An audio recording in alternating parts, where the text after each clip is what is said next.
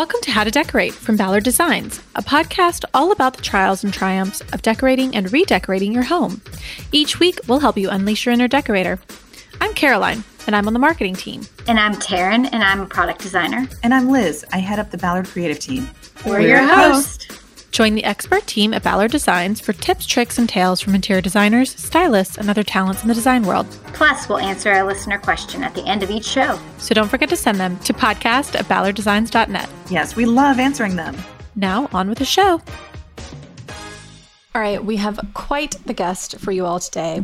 We have Gil Schafer. He's an award-winning architect, a best-selling author, and a respected voice in contemporary traditional architecture. He's one of the most sought-after architects of the last 2 decades because of his authenticity, his impeccable style, his practical approach to designing the house of your dreams. This month, he releases his 3rd book, Home at Last, Enduring Design for the New American House. Gil, thank you so much for joining us. Well, thank you. I'm delighted to be with you guys again. Before we get started, I just have to gush about your book. I love your writing. It's so insightful and it's so obvious how much care and attention you put into the actual writing of it. And I know that most people think that the writing in a design book is like a throwaway.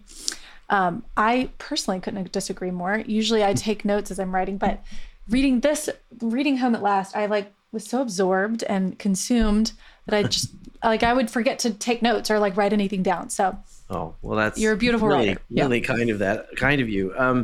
I think I too, when I started this thing with books, I too thought the text was a complete throwaway.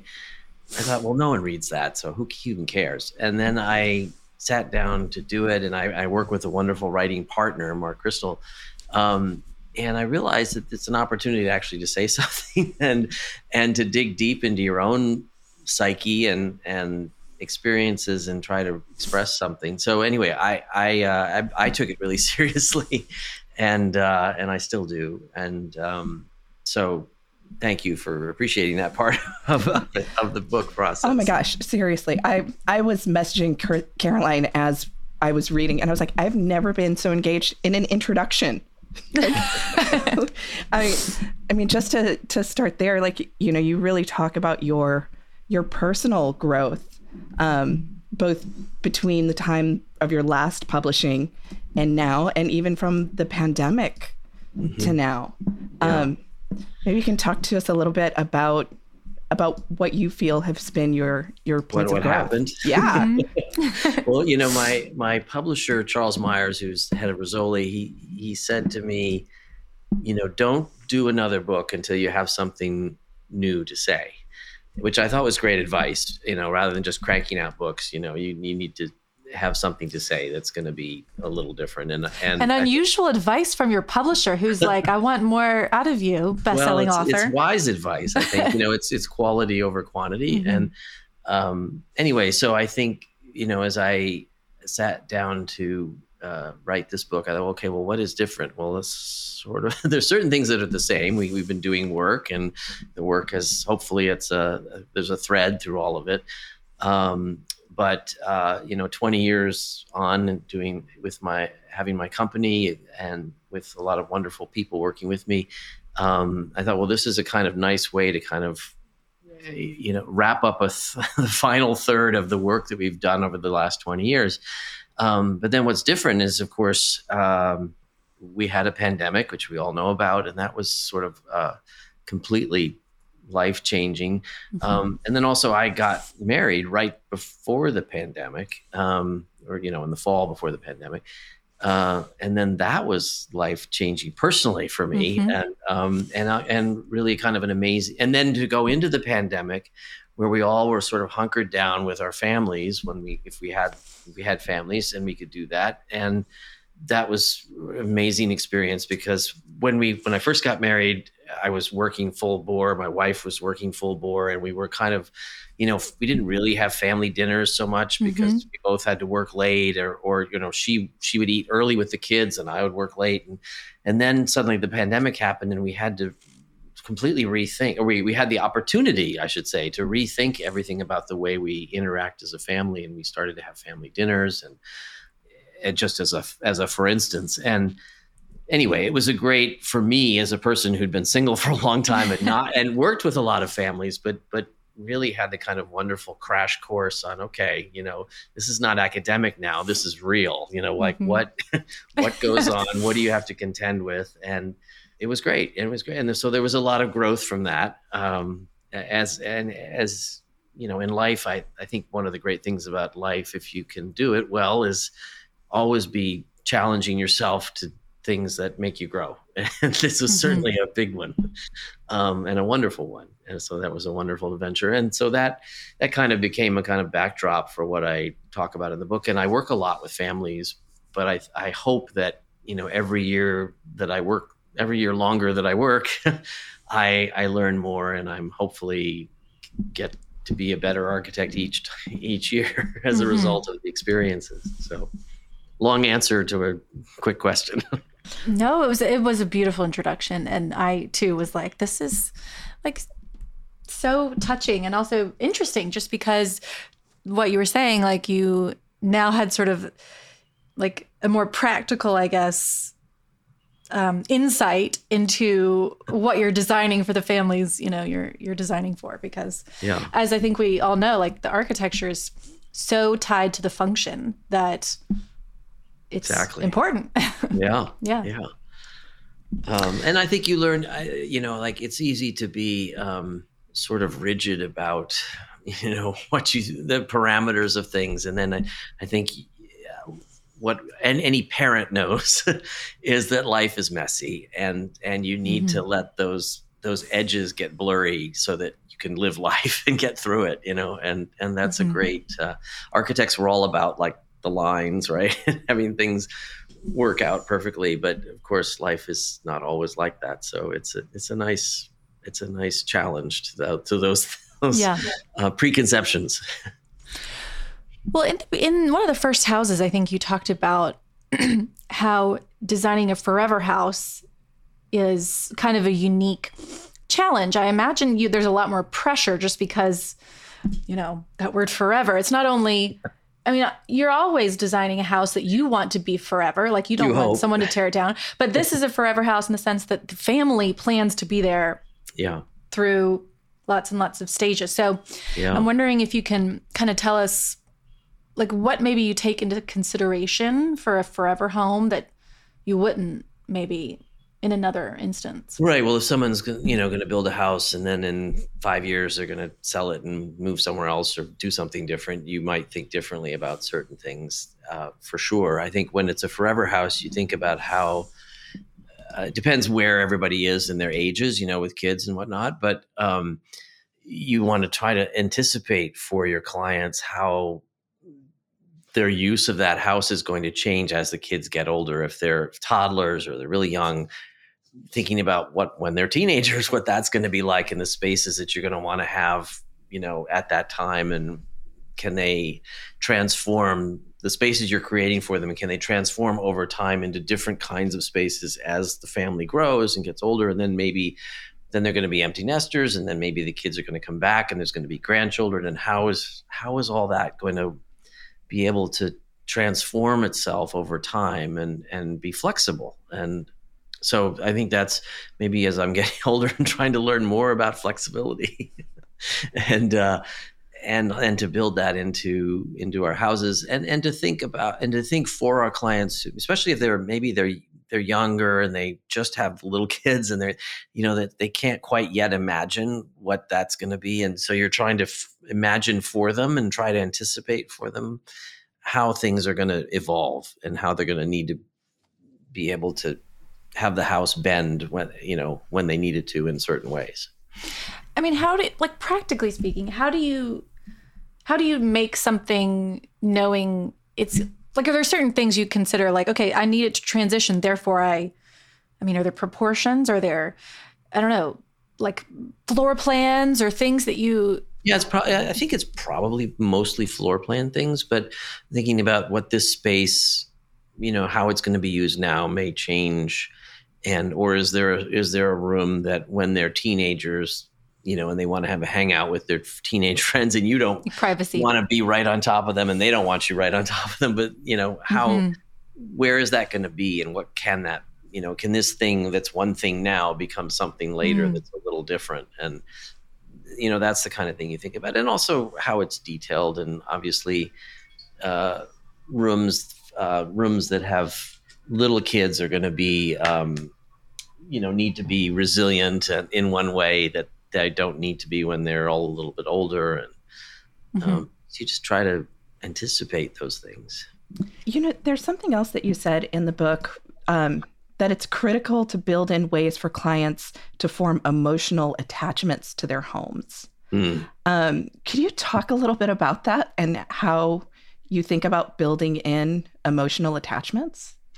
Yeah, I think to me, I think a lot of it comes from memory, and maybe that's just because that's my own personal thing, that it's kind of where I got started in working on houses, is that I was very tied to my own memories of houses, and that was kind of how I started to think about any project. And I've had clients come to me often with, there was this house, and sometimes literally there's a house in the book where we tore down a family house, and they wanted to preserve certain things about it. So we saved the hardware. We actually recreated a new room with the old wood from the old house. We saved mantles and things. And those were pulling those memories from the old house right into the new house, so that there was a kind of emotional resonance to that. And that feeling of like, okay, this is very connected to my history, because I have these things are there, these emblems of my past. I had celebrated Christmas in this room with my mother or my grandmother, and now it's our new house, and we're carrying on that tradition.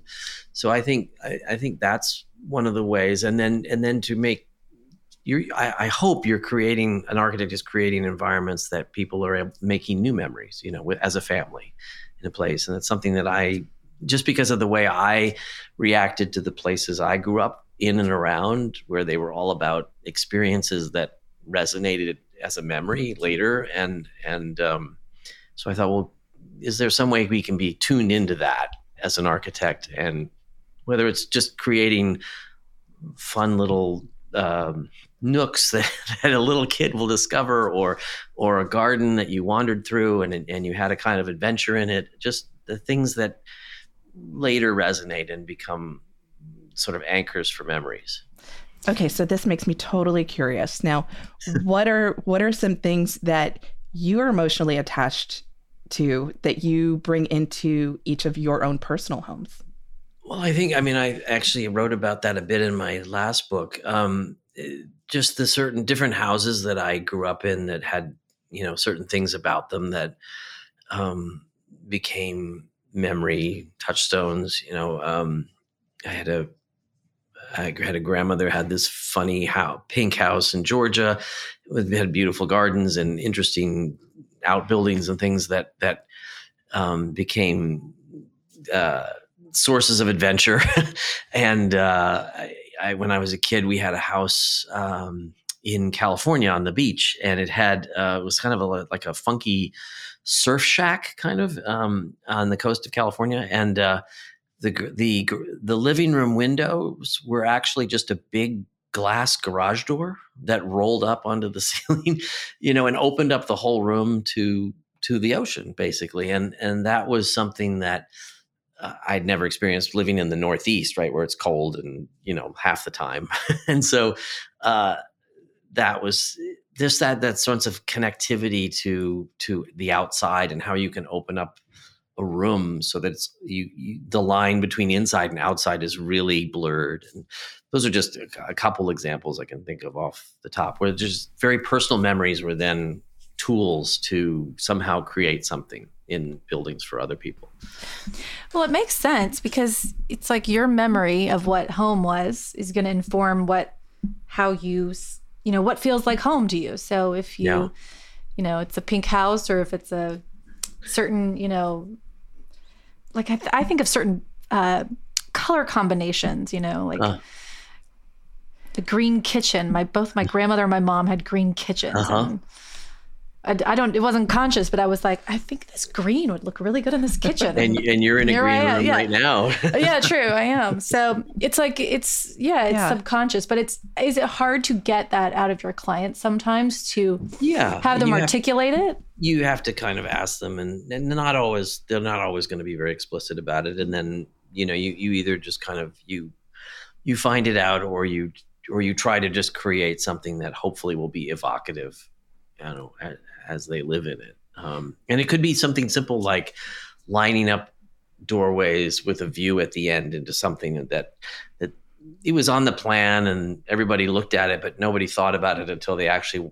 walked into the built house and saw that experience. And maybe that had made you feel something, Well, I feel like the first project in this book, the Block Island house, is just completely evocative of that.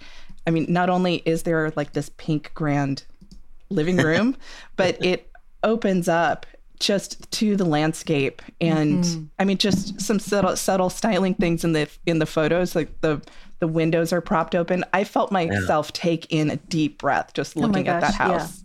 And gorgeous. Taking in the sea air. It was amazing. Miles Red, of course, you're going to love it. Yes, so. He's magical. Miles doing his magic, you know. And he'd worked with that client for a number of houses, actually, which was great because I was the new boy on the team, but he'd done a number of projects with them, so he really knew them and knew what made them tick, and so that was great. And then there's that kind of entertaining barn on that same property, and that was a case where, can we make that building just open up to the view? And so literally the glass wall doors pocket into the wall so that it just becomes a giant opening to looking out to the sea on one side and the pool on the other side. And that sort of that idea. Just stunning. Oh my God. Yeah. And like so unfussy. I mean, not that I think Miles's work is fussy, but it has usually like sort of a dramatic quality to it. Very exuberant, yes. Yeah. And I think maybe sometimes it's. I love when he dresses me it down because maybe I'm pulling him down a little bit from the heights, and maybe the client too. Because he's worked with them a lot and he knows what they really like and where he can pull out the stops and where it's got to be a little quieter. That color pink on the wall is just magical for some reason. It's pretty great. I had nothing to do with it, but I thought it was wonderful. And there's a decorative painter who, I think what Miles did is he put grass cloth on the walls, and then this guy whose name I'm embarrassed to say I don't know, who has worked for him, who actually glazed over it with the pink. And so it's not a color. The grass cloth didn't come in that color, but it had the texture then. But then it had the color that he brought to it, which was great. I did love learning because, I'm not a student of architecture, but do love houses. But I loved learning about like how you talked about siding the house and how it was in this one in particular. And then there was also the one, the like English four-square cottage in the Hudson sort of Valley. English country house-ish kind of house, yeah. It's interesting because I think it's something that like a normal person isn't really thinking about and how important the site is. Yes. Maybe you could talk a little bit about that and I guess kind of how it changes what you can and can't do. For sure. Yeah. And I that English style house was a prime example where the client came to us with this wonderful piece of farmland. It was sort of 3 farm fields kind of strung together up a hillside. And of course, when we first got there, they marched us right up to the very top of the property and said, ta-da, look at the view and let's put the house here. And the wonderful landscape designer, Deborah Nevins, who was on the team, she said, well, this is great, but you can't put the house here. and she convinced us that we needed to move it down the hill.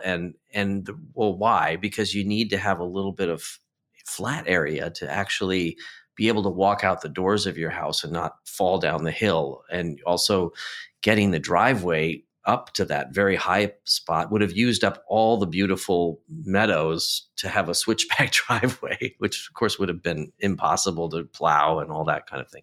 So, we were very quickly schooled by her, which I kind of knew instinctively because my own house in the Hudson Valley from years earlier, Debbie had worked on with me, and I had the same thing. I had this high spot. She's like, well, this is great, but how are you going to get up here? And then there's nowhere to have a garden or anything. So I'd already learned that lesson, but the clients had to sort of discover the logic of it. And then we created this wonderful place farther down that still had slope to it, which actually allowed us to do some interesting things with the garden. But you could actually walk out the doors into some garden and be on level land, which is important. Do you think that's something important for anyone looking to build a new house? Like, have you or have an architect come with them before they buy the lot? Because it seems like I think it can be good to do that if you can, or a landscape person or somebody, because a lot of people have come to me and they've shown me this beautiful field and it's tilted at a 45-degree angle and they're like, ta-da! And you think, well, okay, but there's no way, you're going to have to build these huge retaining walls and kind of level cut it out and then fill it in, and it becomes a very expensive thing to do. And so it is good to have somebody who understands contours look at a land. And I found, even myself, I'm fooled all the time that contours look much less steep to the eye than they are when you actually look at them on a topographic plan and you realize that there's 10 feet of change between here and over here that you have to put a retaining wall or something. You've got to get that, hold the land back. And so, yeah, I agree. I think it would help to have somebody, a professional, look at that with you.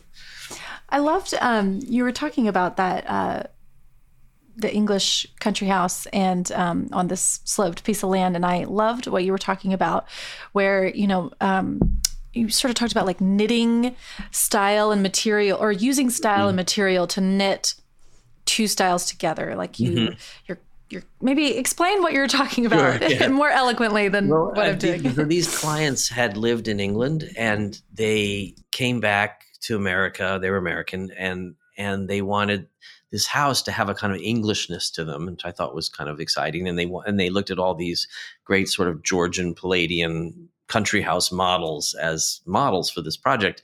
And those are generally made of stone and they're made of cut stone. And I thought, well, that's great, but it might feel a little pretentious in this farm field and not feel like it belongs from the place. So that made me think, well, can we make this same kind of form, but make it out of something that feels more local, like local field stone? And so we used field stone for the walls, the stone walls of the house. And then I thought, well, it'd be nice to have some other bridge to the local vernacular, and that, which is a lot of it is Greek Revival in the Hudson Valley. And so we made all the detailing of the exterior sort of Greek Revival influences, a Greek Revival portico, and then the moldings have Greek Revival shapes to them, as just another way, a kind of very subliminal kind of way to say it's from this place, not England, at the same time that it has these English influences. Okay, I want to talk a little bit more about the details, because in this project and the project before, and I mean in every project, like the details matter. And for the first two projects in this book, I just want to say the stairways are divine. Like that's the first word that came to my mind. Like they're just so gorgeous. And then in this English country home, the stairwell that wraps around is, I mean, I don't know that I've seen this before, but it looks as if every stair is kind of boxed out and sculpted and then put in place. Yeah. Well, it's actually a very English, you see it a lot in English houses. Okay. Where they're made of stone blocks that cantilever out from the wall. And we weren't going to make the stair out of stone because it would be financially very expensive. So, but we followed that same model and we made them out of wood blocks that basically cantilever out and stack one on top of the other going up and around the curve. So that's a very specific reference to those kind of English country house staircases, but we did it in wood. And then we made the sort of balusters and the handrail out of French polished mahogany. So it has a kind of, gravitas and elegance to it. And then it's in this kind of oval shaped stair hall, which I thought would be really fun because it's kind of embedded in the middle of the house. Normally I like to get the stairs close to a window so that there's natural light coming from a wall, one of the walls of the house. But in a lot of these English country houses, the stairs are embedded, but then they're skylit. So we did that here, where we made a skylight in the center. We made the stair hall a kind of oval shape with a skylight bringing light down from the top, so that it's never dark. And then all the rooms kind of radiate out from this central space. And it's not a big house. It's about 4,000 square feet, 4 to 5,000 square feet, which, there's a lot of houses that are a lot bigger, that look grand like this. It has a kind of grandeur to it, but the smallness of it sort of makes it more real in a way, and not so overly formal. Mm-hmm. Well, I mean, because you're doing that same thing again, where it's like the style is a certain, I guess, traditional style, but of a different place. But you're retranslating it here, and I feel like that's just such an important thing to consider for anyone working on a new house project, because it's like you might love a Tuscan villa, but if you live in Atlanta, you're nowhere near the Mediterranean. Stucco is like not, it's, so how do you take what you like about it, but like translate it into that just seems so smart and duh, but well, no, a lot of people don't do it.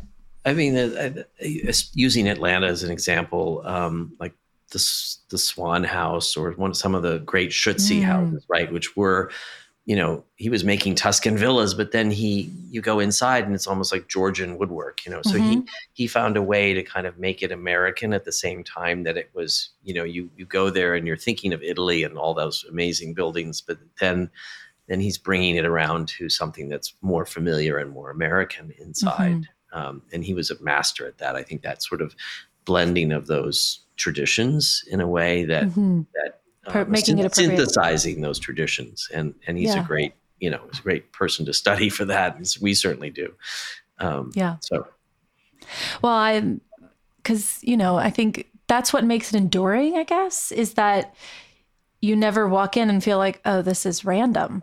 It feels right, or gimmicky. I'm really allergic to gimmicks. It can be fun. Like you have our, as designers, we all have our tricks up our sleeve, right? Of things we can do anything. And I am always kind of self-disciplining myself a little bit to make sure that we're not doing something that is gimmicky and trendy and it's cool today, but then in 2 years you're going to be like, oh, really? Did I do that? Yeah.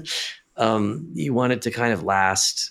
And that's why I think that you can, have very classic bones and then do something completely other in the decoration, because the decoration will evolve over time as it always does. But the bones kind of want to be something that will last. And I think you can hang very modern paintings on a classic interior. You can have very modern furniture, or you can have very traditional furniture and artwork in a traditional interior. I think it's quite versatile that way. So do you think that we've all probably seen a house where we feel like, okay, this is not enduring. This is of a certain, time that maybe we don't love anymore. Do you feel like restraint is what they were lacking, or? I don't know. It's just a point of view. I mean, I maybe because that idea is inherently extravagant. Maybe if it's something that's going to be up, unless it's so good of the moment that it is going to endure, because it is like the example of how amazing at that moment somebody created a work of art that is going to stand the test of time, just because it is so incredible. And there are plenty of examples of that.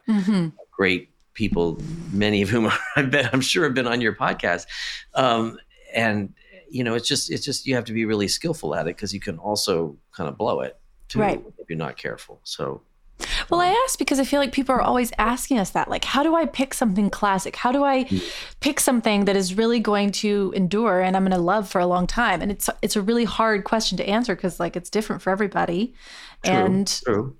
Taste is subjective. So, Yeah, that's true. It is. I mean, I think you can, not that you want to have something old fashioned, but you can kind of, whatever you're picking, look and see if it has a kind of, either it has classic proportions that are going to look good over time, if it's something that's maybe a little more contemporary, but there's something about the proportions that feel kind of classic. And I don't know, or it's something that's, a certain kind of, like the Bridgewater club chair, looks great in a lot of different iterations. And it's also the way you can upholster it. You can upholster it in a very traditional way with ruffled skirt, or a very clean modern way where the upholstery kind of waterfalls right down to the floor without a lot of trim on it. So, it's a classic that can transform. True. Yeah, there was one house in this book. It's in Connecticut. It's kind of classic, and then it's got all of the like Scandi modern elements in the home.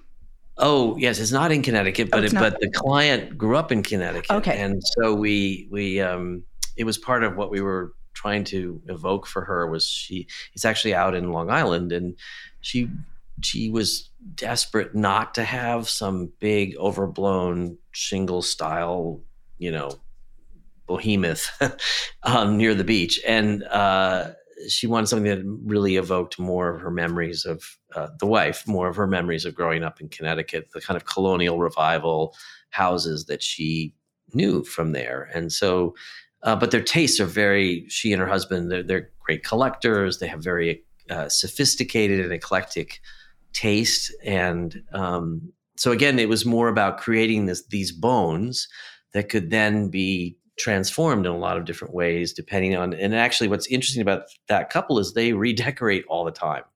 And, the bones are kind of there, but the layers on them change all the time, which I think is kind of exciting and fun. It is so, unpredictable. I don't know. I kept like flipping through the pages and being like, wow, did not see that see that basement coming. No.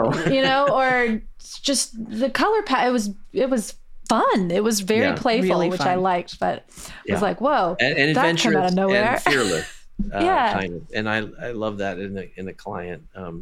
Sometimes, they're more fearless than I am. And you have to they kind of bring you along with that, which I think is always a fun thing about, a project that takes you someplace you haven't been before. Okay. So. Here was the most delightfully bizarre project in the book, the boathouse.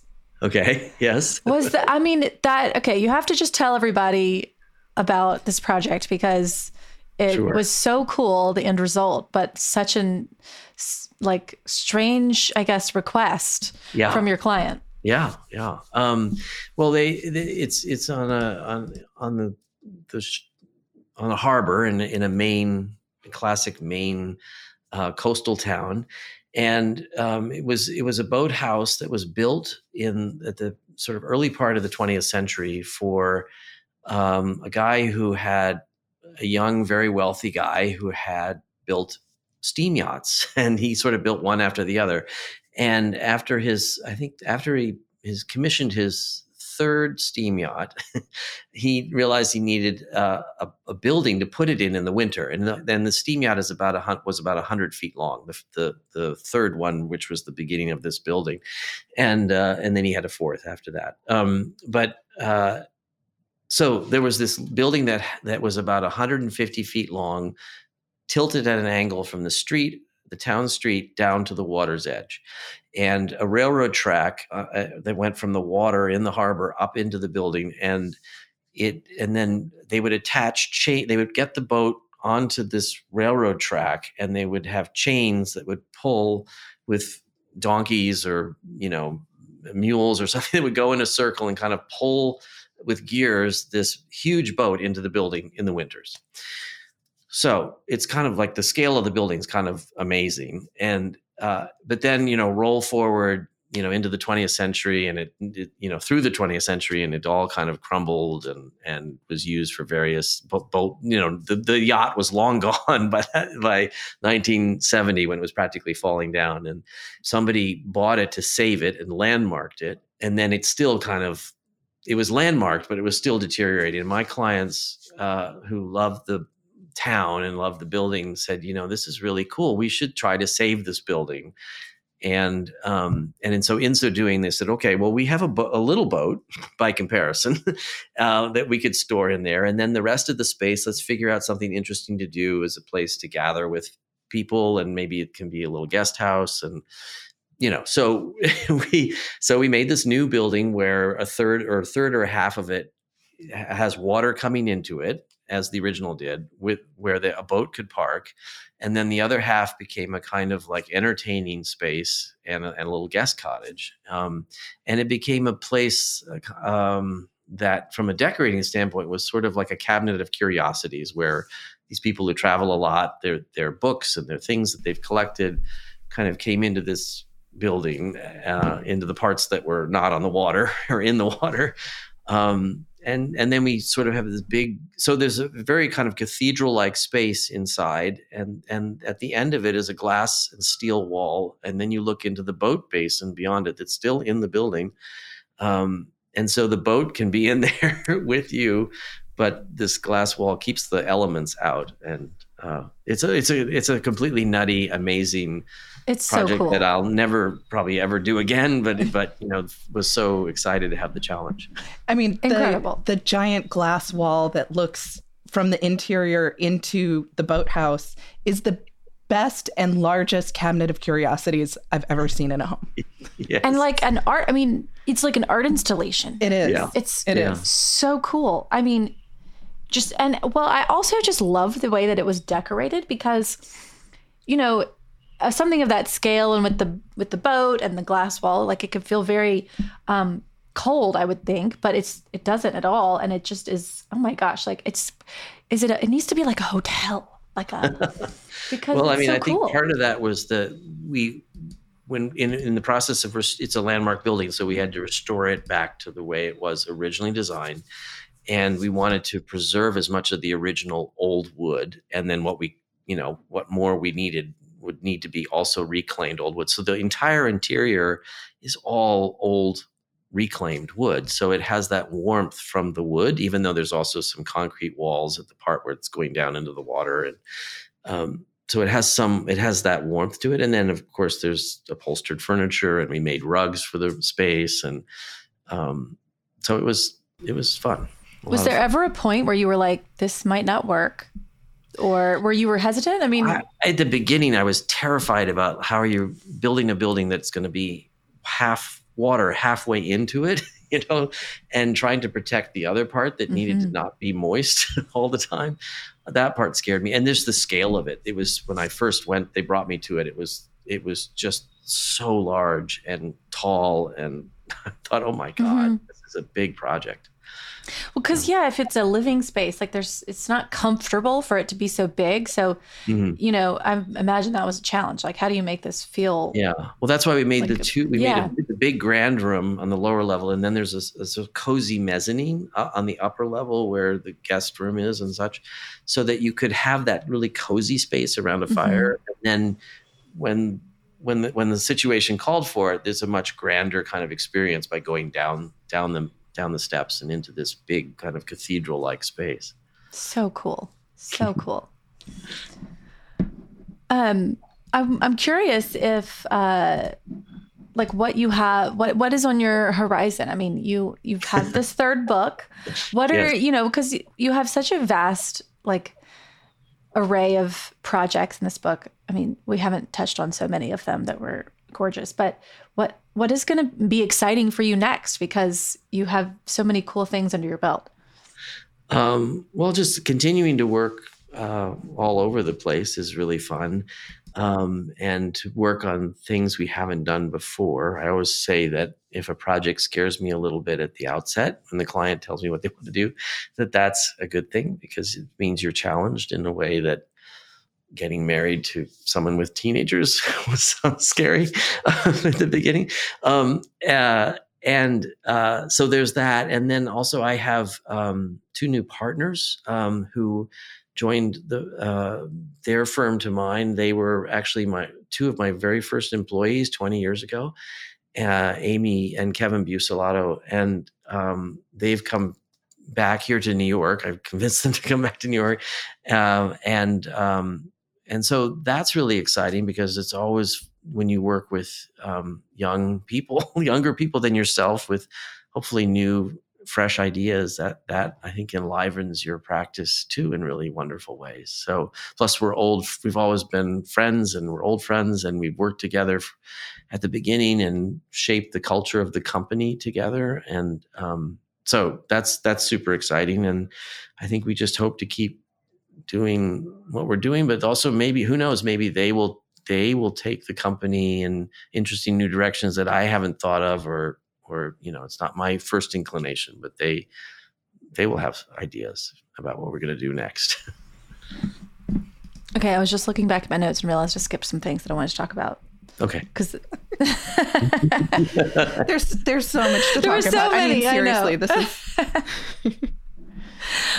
Okay, well, we kind of talked about the landscape architecture a little bit when you were talking about Debbie Deborah Nevin. Yes. Huh? And you were talking about how it's so important to do the landscape architecture at the same time you're doing the architecture. And I was curious, because we do have listeners who will write in about, I'm building a house and, I have this particular question. So maybe you could make the case to them and why it's important and not waiting to address the landscape down the road. Sure. I mean, well, yeah, I think it's so important because because of the way I always think about a house, the rooms, the way they extend out into the garden. And if you don't think about that at the beginning, it may not be successful later, if you try to figure it out later. And it may change the way you think about the rooms that you're making inside, because of the way it's going to react to the garden outside, or the way the site, it's going to knit into the site. So I'm a really strong advocate for thinking about your landscape at the start, and that English style house that we talked about a few minutes ago, that if we didn't think about the landscape at the beginning, it would have been a complete failure. I mean, it would not have sung at all, because the landscape was almost like architecture outside, the way the hedges were sculpted and the way the little outbuildings were framing certain moments. And it just would have been a big failure if we didn't say we have to do the landscape at the beginning and think about it and carry it all the way through. So I've just thought about it as an extension of the inside to the outside, and the rooms inside aren't really complete without what's going to happen outside of those doors or windows that you're looking out from and walking out. It makes so much sense. It's like, how could you cook something without knowing like what you're serving it with? Like you have to think holistically, or else it's going to be. Or when you lay it all on the plate, it's all the same color. It's like. Yeah. Okay. And then here's the other thing that I thought was so interesting and I would have never thought about, but you were talking about that English country house where all of the rooms sort of open up onto the staircase, and how you usually try to kind of create like a vestibule for private spaces. Can you explain that and why it's important and something you try to incorporate with your homes? Yeah. And I'm with bedrooms in particular. If we can, we like to try to arrange the plan in such a way that you don't come from, say, the hallway that you use to get to the bedroom, open the door from the hallway, and you're right in where the room where the bed is. We'd love to have that little layer. And sometimes it's where we put the closets, or you walk past the bath. And it's a little bit like what they do in hotels, which sounds horrible, but because that's not our model.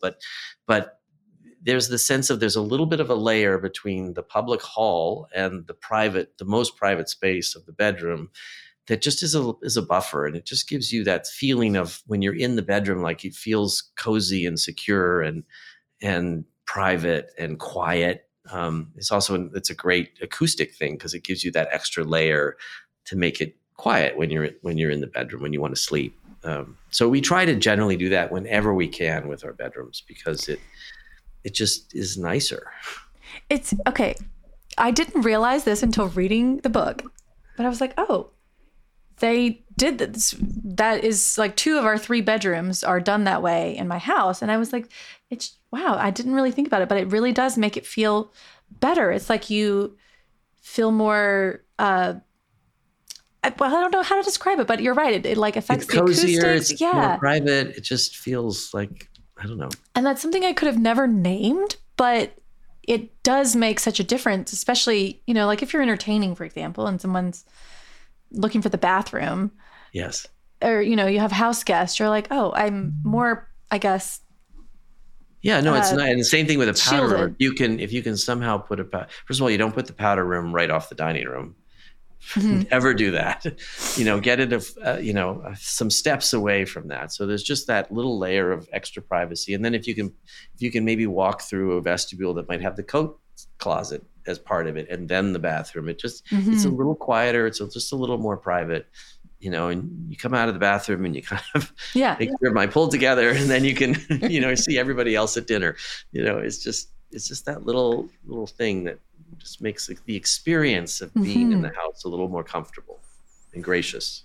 See, this is why, everybody needs an architect. Because, well, but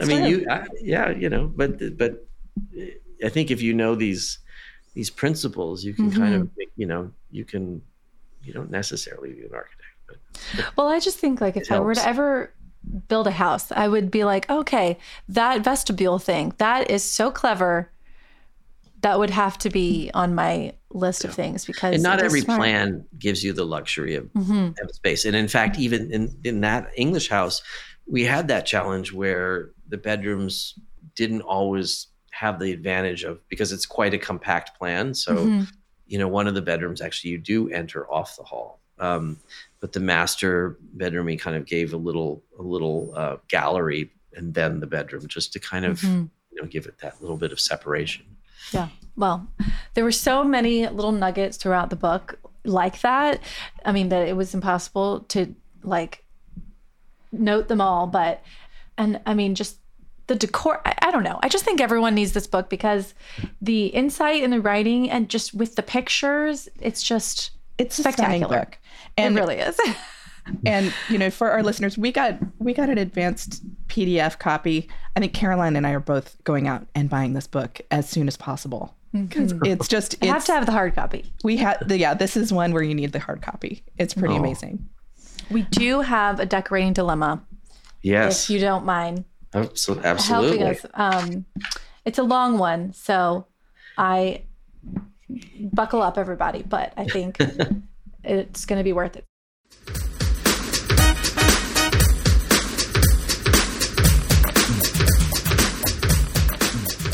So, okay, it comes from Gloria, and she says, "Hi, Ballard team. I've been a long-time listener of your podcast. I could really use your ideas. This year, we plan to finally tackle our primary bedroom and bathroom. We have a kitchen and bath design company locally that will help us with the bathroom. But in order to invest in finishes there, I need to figure out the bedroom largely on my own. But that's where I need your help. We've made a few changes over the last 10 years, and I feel stuck on a plan for the space.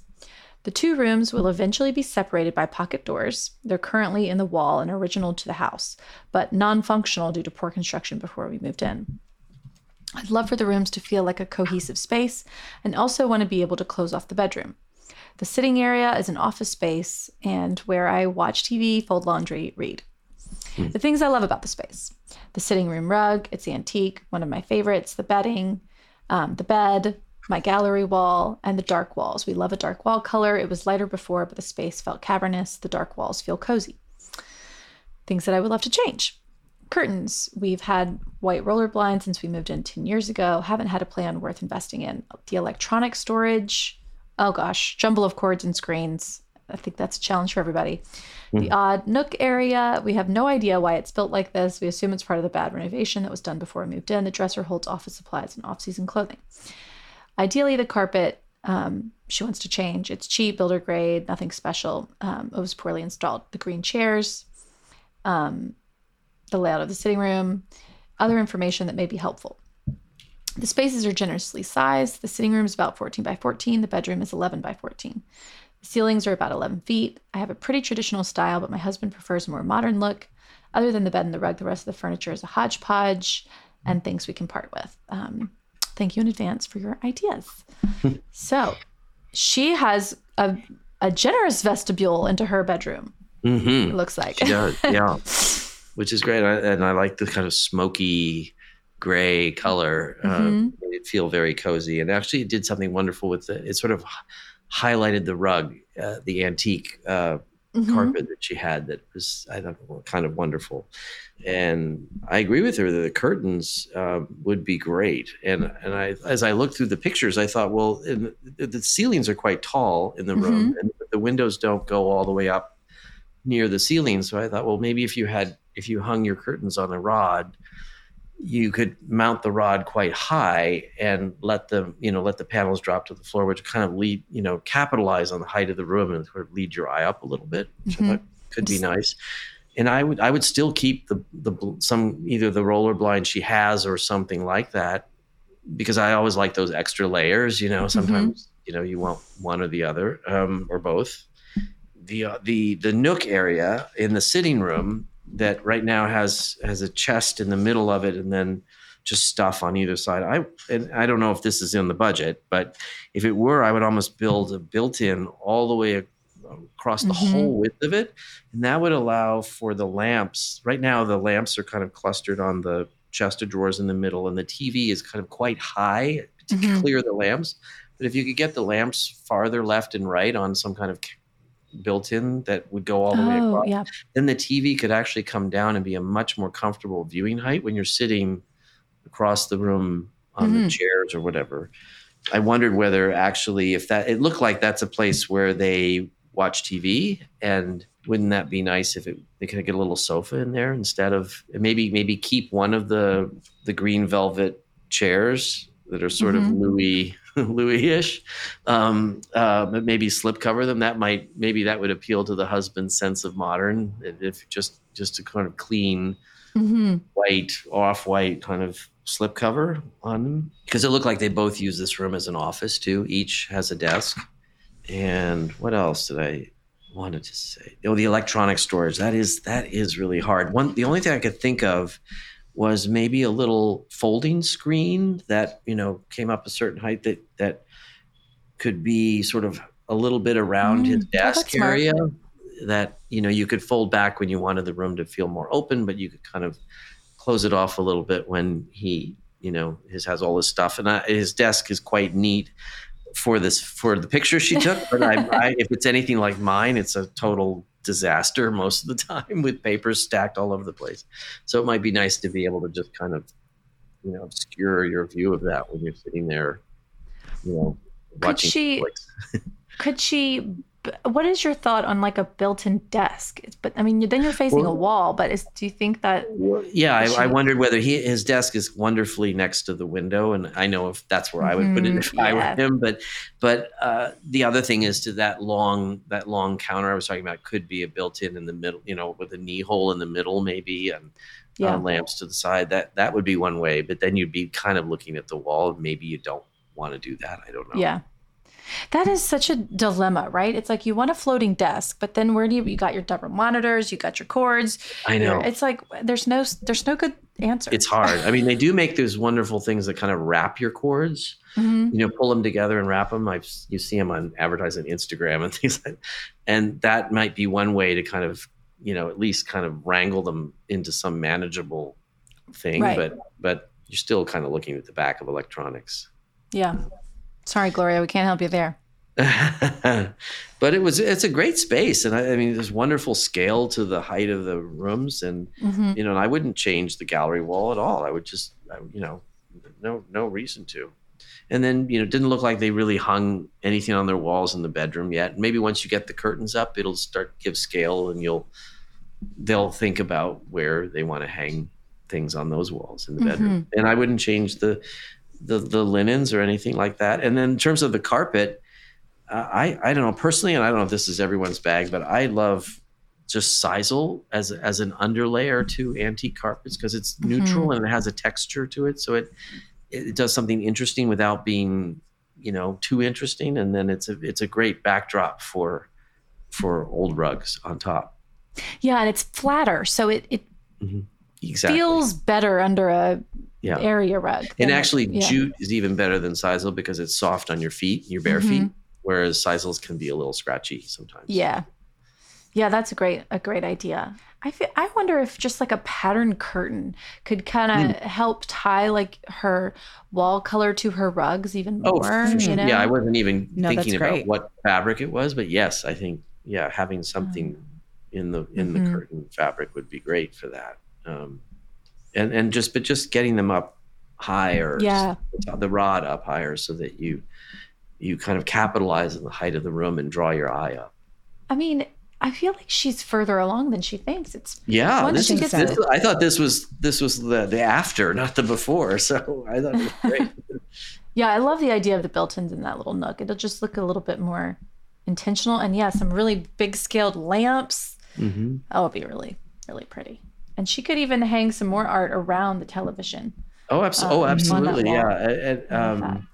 David Netto, who I know you had on as a guest not too long ago.